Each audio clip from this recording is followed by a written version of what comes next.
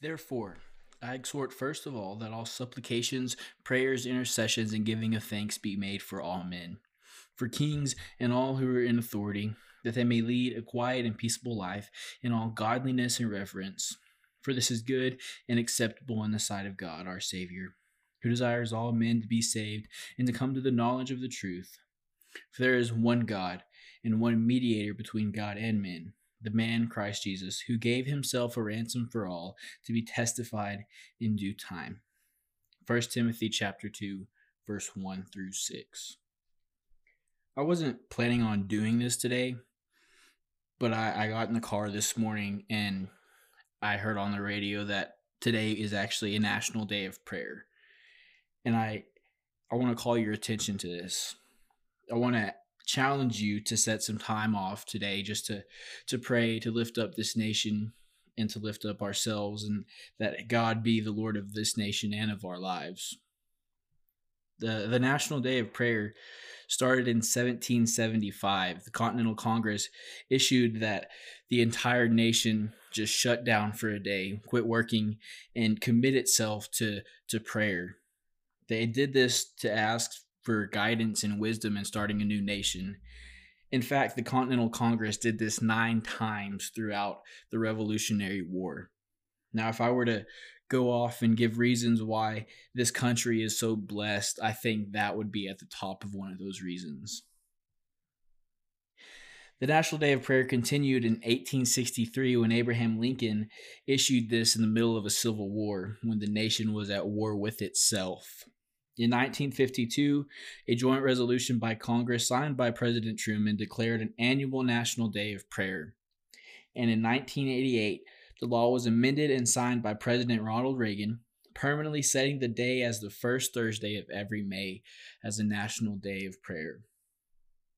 I had some scriptures that I want to read off. I have about 5 of them, and then I'll add a little comments. This first one, I've quoted it a couple times, comes out of 2 Chronicles 7:14. If my people who are called by my name will humble themselves and pray and seek my face and turn from their wicked ways, then I will hear from heaven and will forgive their sin and heal their land. Exodus chapter 2, verse 23 through 25. Now it happened in the process of time that the king of Egypt died. Then the children of Israel groaned because of the bondage, and they cried out, and their cry came up to God because of the bondage. So God heard their groaning, and God remembered his covenant with Abraham, with Isaac, and with Jacob. And God looked upon the children of Israel, and God acknowledged them. Psalm 34, verses 17 through 18. The righteous cry out, and the Lord hears, and delivers them out of all their troubles. The Lord is near to those who have a broken heart, and saves such as have a contrite spirit. Psalm 116, verse 1 through 2. I love the Lord because he has heard my voice and my supplications, because he has inclined his ear to me. Therefore I will call upon him as long as I live.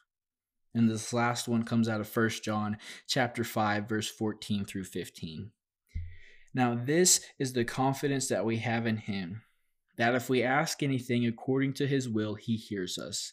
And we know that he hears us. Whatever we ask, we know that we have the petitions that we have asked of him. Our God is a God who hears us.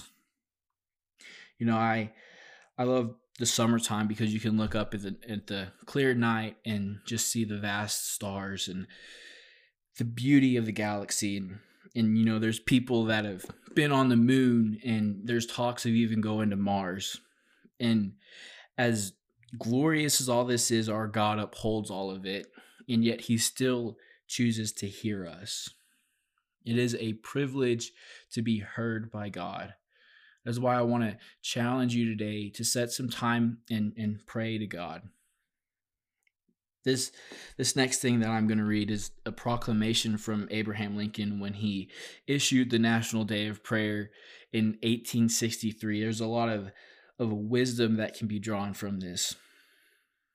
It starts out by the President of the United States of America, a proclamation. Whereas the Senate of the United States, devoutly recognizing the supreme and just government of the Almighty God, in all the affairs of men and of nations, has by a resolution requested the president to designate and set apart a day for national prayer and humiliation. And whereas it is the duty of nations as well as of men to own their dependence upon the overruling power of God, to confess their sins and transgressions in humble sorrow, yet with assured hope that genuine repentance will lead to mercy and pardon, and to recognize the sublime truth announced in the Holy Scriptures and proven by all history that those nations only are blessed whose God is the Lord.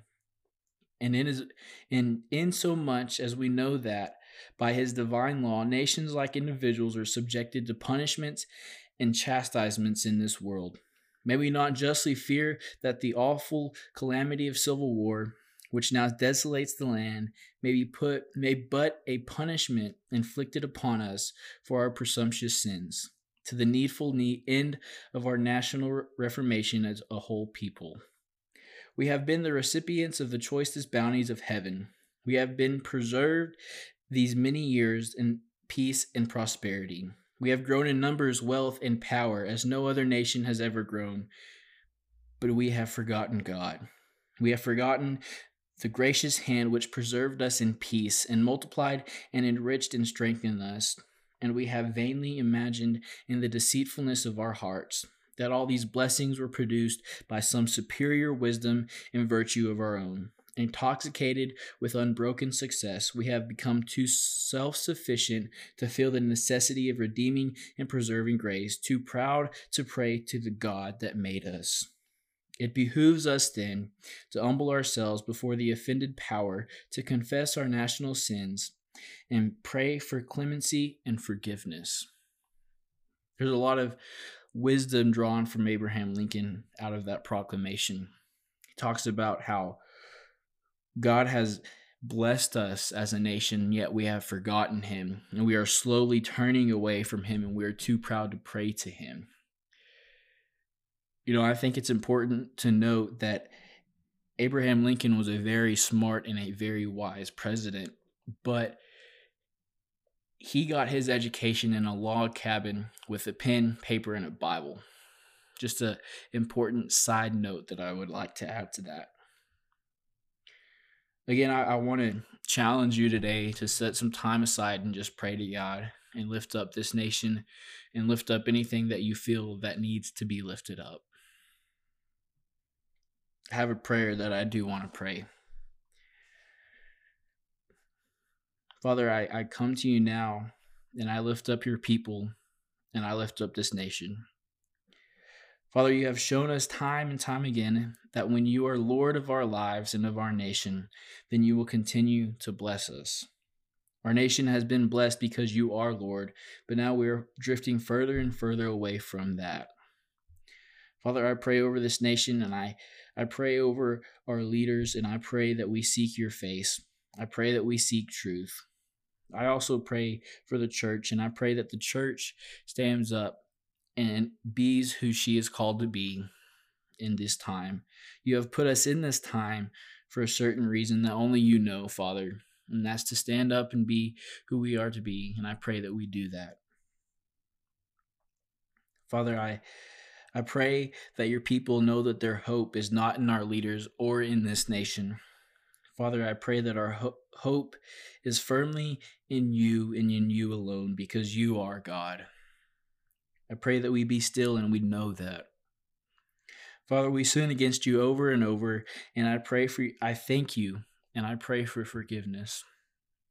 I thank you for your mercy and your goodness, Father, and I thank you for the many ways that you have continued to bless us. Father, I thank you for Jesus and how he continues to live in our lives. It's in his name that I pray. Amen.